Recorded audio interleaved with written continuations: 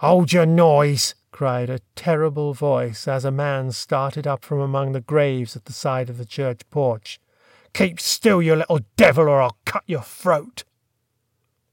A fearful man, all in coarse grey, with a great iron on his leg, a man with no hat and with broken shoes, and with an old rag tied round his head, a man who had been soaked in water and smothered in mud and lamed by stones and cut by flints and stung by nettles and torn by briars, who limped and shivered and glared and growled, and whose teeth chattered in his head as he seized me by the chin.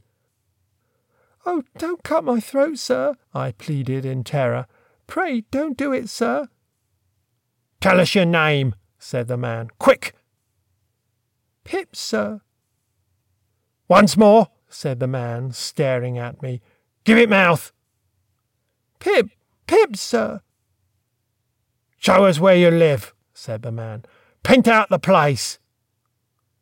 I pointed to where our village lay, on the flat inshore among the alder trees and pollards, a mile or more from the church. The man, after looking at me for a moment, turned me upside down and emptied my pockets. There was nothing in them but a piece of bread. When the church came to itself, for he was so sudden and strong that he made it go head over heels before me, and I saw the steeple under my feet, when the church came to itself, I say, I was seated on a high tombstone, trembling while he ate the bread ravenously. "You young dog," said the man, licking his lips, "what fat cheeks you have got!" I believe they were fat, though I was at that time undersized for my years and not strong. "Darn me if I couldn't eat them," said the man with a threatening shake of his head, "and if I hadn't half a mind to't."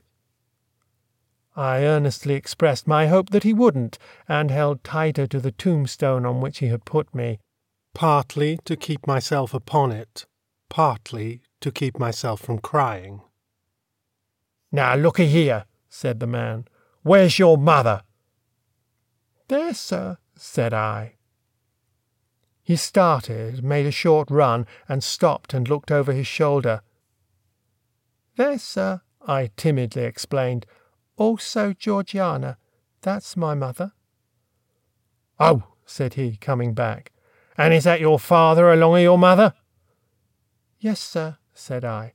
"Him too, late of this parish." "Huh," he muttered then, considering.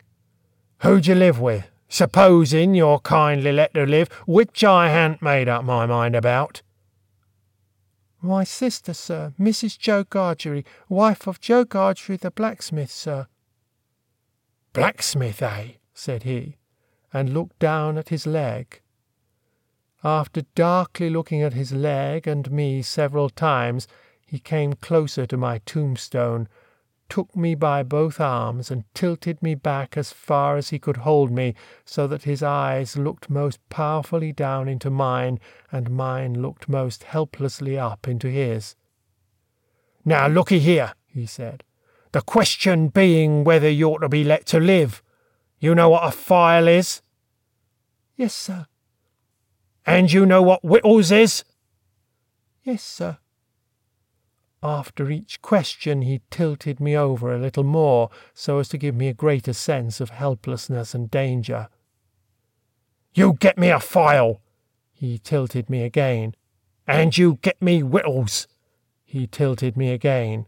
"You bring 'em both to me." He tilted me again. "Or I'll have your heart and liver out." He tilted me again.